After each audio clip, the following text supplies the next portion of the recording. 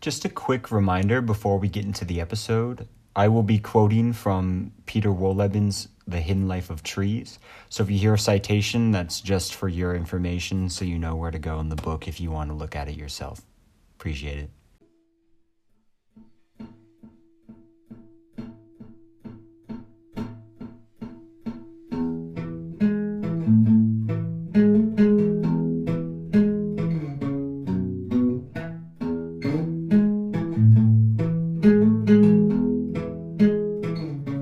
Hello, and welcome back for the second episode of Family Trees. In the first episode, we spent a lot of our time out in the field making observations, inspecting the trees surrounding the meadow. But sometimes it can be hard to see the forest from the trees. So, what makes a forest? Was the wood districts a forest, or just a part of the forest at large? Was the meadow a part of a forest, or just an oasis of space within it? As we'll come to understand, forests are complicated biomes in which there's a surprising degree of blurred lines, whether that's the forest boundary lines, or even the lines separating two organisms. So, to understand the forest as a whole, we first have to understand the forest's most important resource, its soil. How does it come to be, and what makes it so valuable?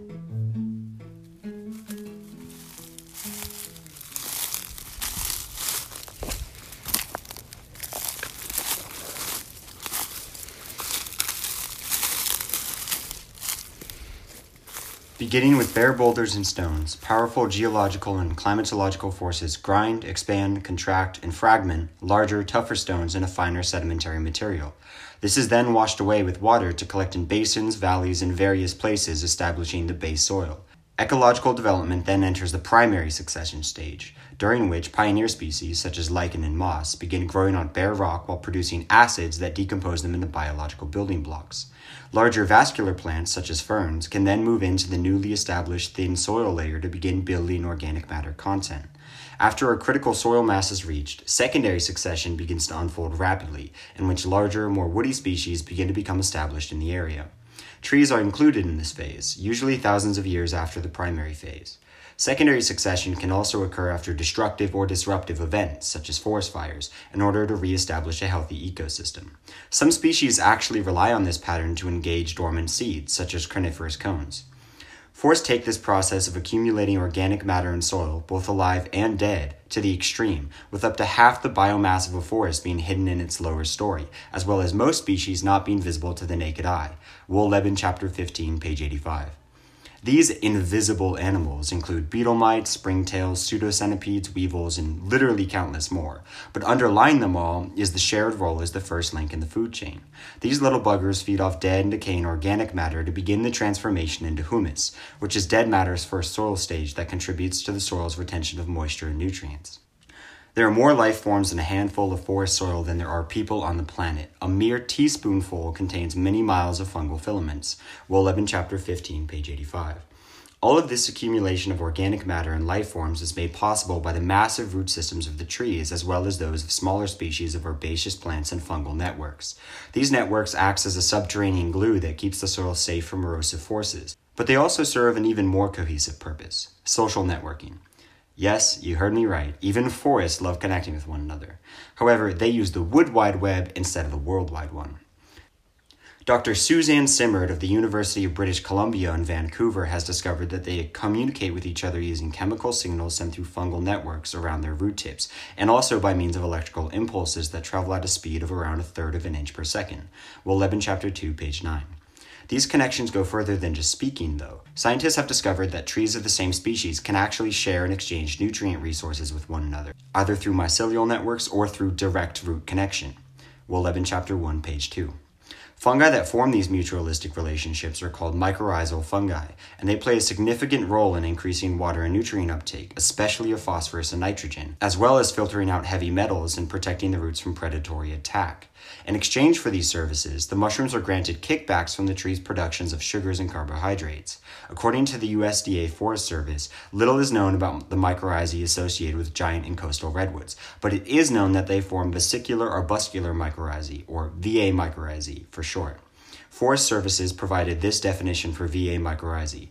The fungus mycelium ramifies through the cortex of the fine roots and produces the characteristic arbuscles and vesicles. Arbuscles, literally meaning little tree, are finely branched hyphal structures that proliferate within a single cortical cell and function as the exchange site between fungus and host. Vesicles are balloon-shaped and function as storage organs. VA mycorrhizae also proliferate in the soil, but their mycelium is typically colorless and therefore not visible to the unaided eye. That was a lot of words, but essentially, the fungi penetrates into the roots in order to access the phloem, through which the tree transports its nutrients. This exchange between trees can even go so far as to act as life support for stumps that are integral pieces of the forest network. Peter Wohlleben begins his book with an illustrative discovery he made in the forest he manages, and I actually made a similar discovery in the small river valley mentioned at the end of episode 1.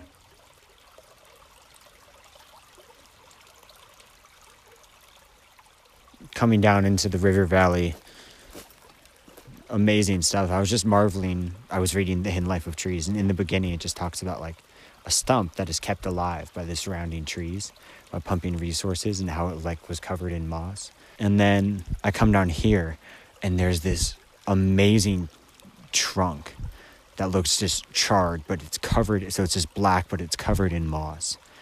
And then in a ring around it, there are little tiny, I wouldn't say tiny, but like younger redwoods that aren't super matured. So it appears that it got burned because it looks like fire damage in here in some places, which is odd. It's very sparse. But in the ring around it, it looks like the ring itself is a mass of its old roots. And then when the original tree burned, all the peripheral of its roots that were safe under the ground started springing up. And then the photosynthesizing they do then feeds this main tree, and it acts as like the hub communicating body. Maybe, I'm assuming that's because, or they just keep it alive. But that's really amazing. And like the moss knows too. Like there's lichen on the outside trees, but like the moss sticks on the center tree, and I think it preserves it. Saves it from a lot of water damage because they absorb it. I don't know. It's very interesting. That's quite the find. This discovery had me stunned because it perfectly encapsulates how trees will work in unison through the wood wide web to maintain a cohesive and gapless ecosystem. Though it is true that in the example I found, the smaller trees originated from the same mother tree they were feeding, it still illustrates the core example for the tree's philanthropy. In the days before the mother was turned into a stump, she clearly was a massive part of the forest network. So when she fell, and the younger trees spread from her roots, they likely kept her alive because she was well connected with the rest of the forest, as well as acting as a central hub for them all. So to summarize, the richness of the forest soil is obtained through thousands of years of fighting ecological entropy in order to trap nutrients and organic matter within it. Throughout this fight, plant allies aid in the struggle by trapping these vital resources within their bodies to then later donate them back upon death. The forest defense of the soil is further fortified by the complex networks of root systems and fungal filaments, which not only ensnare otherwise eroded soil, but also further act as a medium of exchange for both nutrients and information. Therefore, every link in the ecosystem is intimately connected within the cycle of soil improvement. Even parasitic and lethal species play a role in removing weak links, whose bodies are then decomposed by fungi and insects in order to nourish the forest floor for later generations. Soil of this caliber and these contents will be required in order to support the wooded giants that are redwoods. These behemoths are marvels to look at, but even giant redwoods must begin as babes.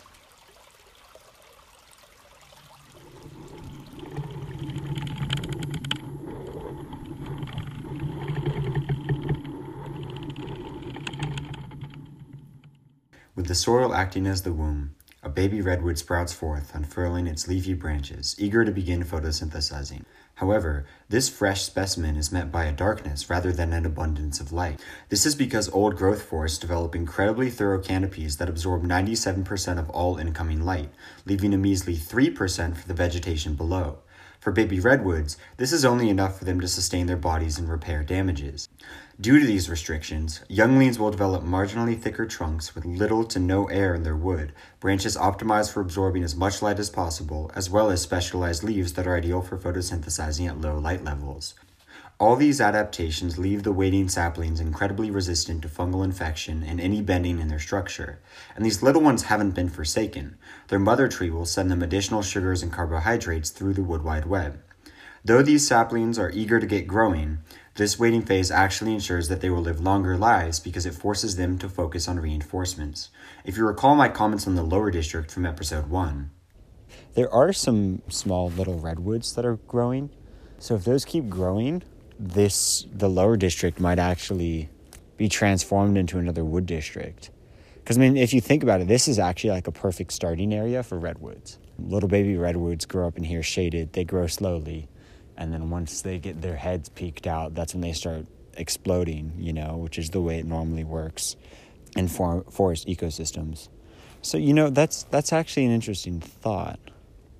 I was on the right track, but it turns out the lower district isn't perfect per se. In fact, far from it. The shade produced by the lower district's live oaks certainly helped to slow the sapling's growth, but it's far from the 97% reduction in light levels that the deep forest has, meaning it's unlikely that the shading by the oaks plays a significant role in slowing the sapling's development. However, considering the area around the meadow didn't really have any uninterrupted canopies anyway, hey, it's better than nothing, right? But anyway, after much waiting, even up to 100 years, suddenly, there's a crack.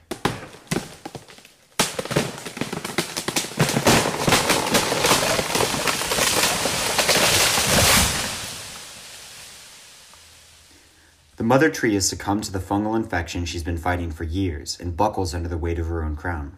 The saplings that survived their mother's falling body become bathed with sunlight at full force. The time has come, and it's their shot to become the heir to bear the crown. Over the next couple of years, the specialized low-light leaves subside and fall off to be replaced by those that can metabolize full sunlight. Once food production has reached full capacity, the focus shifts upward and the apical buds kick into high gear, driving the height of the tree up by more than a foot a year per season. Generally, this varies by species. The competition's fierce, though. Throngs of saplings are in the race, so the deciding factor comes down to who grows the straightest and with the largest but most balanced crown. Any deviation from an upright direction will leave a sapling behind its peers, risking further waiting or worse, death and decay back into humus. Competition isn't the only threat either. As the saplings begin producing more sugars for growth, their buds become tastier to the wildlife, and grazing will raise some of the herd. This doesn't apply as much to redwoods, though. However, because all their production is being devoted to growth, the saplings are left vulnerable to disease and infection as they lack their usual energy reserves. Other plants take advantage of this sun-bathed opportunity as well. Some vine plants may begin climbing up the growing trees in order to receive more light. As both develop and the trunks widen, the vines wrapped around it constrict it and inevitably strangle the little tree to death. Those that triumph over these challenges will again have their patience tested before the second decade dawns, as the surrounding adult trees have been busy expanding their crowns to cover the gap in the canopy. They enjoy having a bit more room to photosynthesize. But most importantly, they do this to seal the hole in the forest's protective canopy, which if left open would allow winds and turbulent weather to wreak havoc. We'll get to the weather part later, but the winds are a big adversary to giants such as redwoods. A hole in the canopy creates a perfect place for winds to get caught and begin pulling at the high surface area of the tree's upper branches. The thorough coverage of the canopy therefore not only works to absorb as much light as possible, but also as an airtight shield. In an uninterrupted canopy, the trees will move with the winds as a collective unit, and as the wind passes through, the trees will bend into each other, providing mutual support. However, in areas without uninterrupted canopies, such as the wood district we inspected in episode 1, the trees do not have the luxury of leagues of colleagues. It appears that they found a different strategy, though, which is exemplified in the homeless encampment.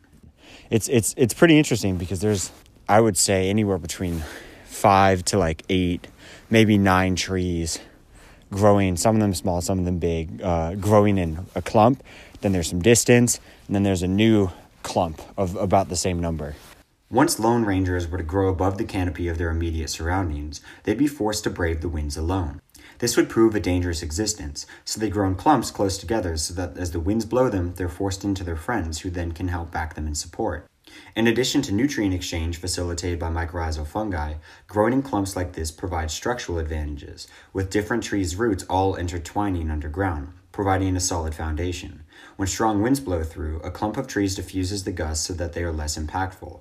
So far from what I've observed, though redwoods tend to grow in clumps and circles, I see this more often outside the forest rather than in, where the trees don't need to worry so much about whether or not they'll find protection as, well, they're in a forest. Another interesting connection can be made from our observations in the homeless encampment after the windstorm had blown through. Oh my gosh. Ha! Okay, so the normal entrance is just annihilated. There are branches everywhere. This branch is so big, I literally cannot fit my whole hand around it. It's that thick, and that one fell.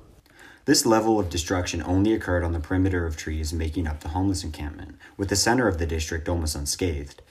This illustrates how dangerous winds are to unprotected sections of ground. As the winds sweep past the clumps, the inner branches receive little to no effect, but those on the outer edges catch the full force of the wind and are torqued and contorted in unnatural ways. Weaker branches, or those that have overextended, will be punished with a quick snap, leaving the tree at further risk of a fungal infection at the site of the exposed wood. I've hinted at why exposed wood is an opening to infection, but to get more specific, fungi love the moist and sugary phloem just underneath the bark. The phloem essentially acts as the blood of the tree, which transports nutrients from the photosynthesizing leaves down to the roots in order to feed them. Fun fact, it is this flow of sugars that is tapped into via maple trees in order to later produce maple syrup. The roots cannot produce their own sustenance, so they require a supply from the crown. Conversely, the crown requires water to photosynthesize, as it is an integral part of the requisite chemical reactions. However, moving water from the soil hundreds of feet up into the air is no easy task. The currently established culprits are capillary action, osmosis, and transpiration. Capillary action is what's responsible for that raised portion of your coffee that climbs the edge of your mug. This is due to the polarity of water and its resulting surface tension, and the smaller the cylinder, the higher capillary action takes the water column. In trees, hollow straw-like structures in the xylem, called vessels, transport water up to the crown. These can range from 0.02 inches wide in deciduous trees to 0.0008 inches wide in carnivorous trees, but capillary action still only accounts for 3 feet of the water's journey upward. Wolleben chapter 10, page 56. Similarly weak in performance is osmosis, which is the process of water moving from cells of low solute concentration to those of higher concentration, ultimately equalizing the concentrations of both. Though this plays a significant role in the functioning of roots and leaves, it only occurs in these locations and cannot account for the movement of fluids in other parts. The last possible explanation is transpiration. The water trees sweat, or release while they breathe. The water exits their stoma, holes on the undersides of leaves, leaving less water in the leaves than there was before. This creates a pressure differential that then draws water up from the roots. So that solves the riddle, right? Well, not quite. Water pressure in trees is highest before the leaves open in spring, and it is this heightened rush of water saturated with sugars that makes maple syrup harvest possible. Yet, at this stage, there are still no leaves on the trees, so transpiration isn't to blame for the transportation, and capillary action and osmosis surely aren't to blame. So, the riddle of the tree's water translocation and how it transpires remains to this day.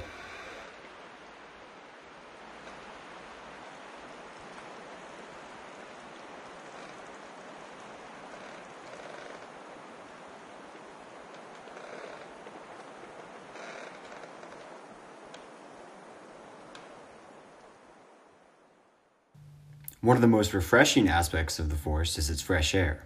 There's something special about it. Crisp, clean, and invigorating. You can feel a lightness in your mood and step as though you've been inflated with it like a balloon. It's somewhat obvious that a place with countless trees would have clean air, but there's more to the invisible stuff than meets the lungs. The air holds the second most important factor of the forest's survival, its climate. As was mentioned prior, humus has excellent water retention, which is further compounded by the tree's thick canopy. Acting as an impenetrable wind block, it reduces the water loss due to evaporation, as well as acting as a shield from the sun, sparing the soil below from a baking bask. This all creates a microclimate within the forest that can be significantly cooler and moister than that of the conditions surrounding it. However, when a mother tree falls and creates an opening in the canopy, desiccating winds and sun can penetrate into the forest and begin sucking out moisture. This is why trees surrounding the gap don't just expand their crowns for photosynthesis, as was mentioned earlier, but also to protect the precious microclimate that is integral to maintaining the ecosystem. Branches and leaves also catch pollutants, pollens, and other pesky particles on their massive surface areas. The trees don't just remove, but also add. Many trees are capable of releasing phytoncides, literally meaning exterminated by the plant. These chemicals are antimicrobial compounds capable of deterring and even killing microbes and insects, as well as affecting the behavior of organisms of similar or even different species in the favor of the trees. We've already discussed how trees communicate through their root systems, but these messages only travel at 1/3 of an inch per second, which can be far too slow if lethal danger is imminent. This is why trees use scent carried on wind as a quick means of sending messages to their friends. A fun example of this is the acacia trees on the savannas of Africa. When giraffes begin munching on the acacia leaves, the trees will begin pumping toxins into the leaves in order to deter predatory herbivores. This takes a few minutes though, so the tree that falls prey will release ethylene into the wind as a warning sign that other trees can then detect, from which they'll understand to begin producing toxins as well. This is why the giraffes will either move far away to unaware trees or simply just move upwind. All these factors further the connections between forest organisms beyond the realm of the tangible and into the realm of the invisible, but the effects are no less palpable in the latter.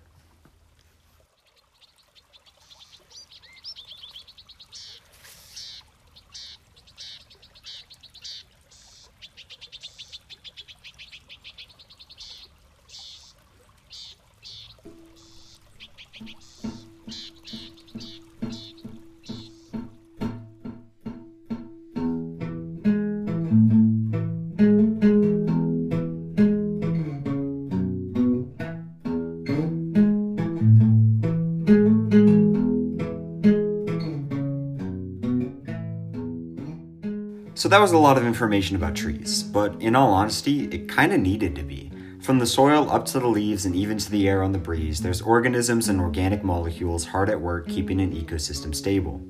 So knowing what we know now, it's clear to see why the question of what makes a forest has an ambiguous answer. The individual organisms within the forest are incredibly codependent, as is illustrated by the fact that the mycorrhizal fungi can't survive without their host trees, which only get as big as they do because of the increased nutrient uptake via their fungal friends. The boundaries of what defines a forest are a little more clear, wherever the microclimate can be maintained. But then again, when a mother tree dies and leaves a hole in the canopy, you can't say that that's no longer a part of the forest. Additionally, when people think of a forest, the picture of dirt rarely comes to mind, but that's where all the magic happens. So, is our answer actually this anticlimactic? Well, I think it'd be wrong to look at it that way. This abundance of life can only be balanced by an equally abundant reliance on death. A grim fact, but that's the beauty of the forest. After reflecting on what I've observed throughout my time in the field, the message I received from the trees was that life thrives on change. Biologically, it's the driving factor behind evolutionary progression, which is how relationships such as those between fungi and plants came to be in the first place. And philosophically, beauty inevitably brings forth desires for preservation, the wish that such marvelous things would persist forever. And yet, it's the fleeting nature of beautiful things that makes them so precious. Forests hold this wisdom within them, and even have overcome the despair of loss by blooming forth new life from the ashes of the past, a lesson taught to us by the carnivorous cone, a metaphorical phoenix. Generation after generation venture forth into the future, whether they be leafy or meaty. Branches break and so do hearts, and yet the trees as well as us live on, mending what once was lost. I don't mean to get all sappy, though I do mean to pun, but it's hard not to get lost in the thoughts amongst the family trees. So if you get the chance, take a walk through the forest, breathe some fresh air, think a little, and don't sweat the small stuff, because the big guys certainly don't. Hope you enjoyed, and thanks for listening.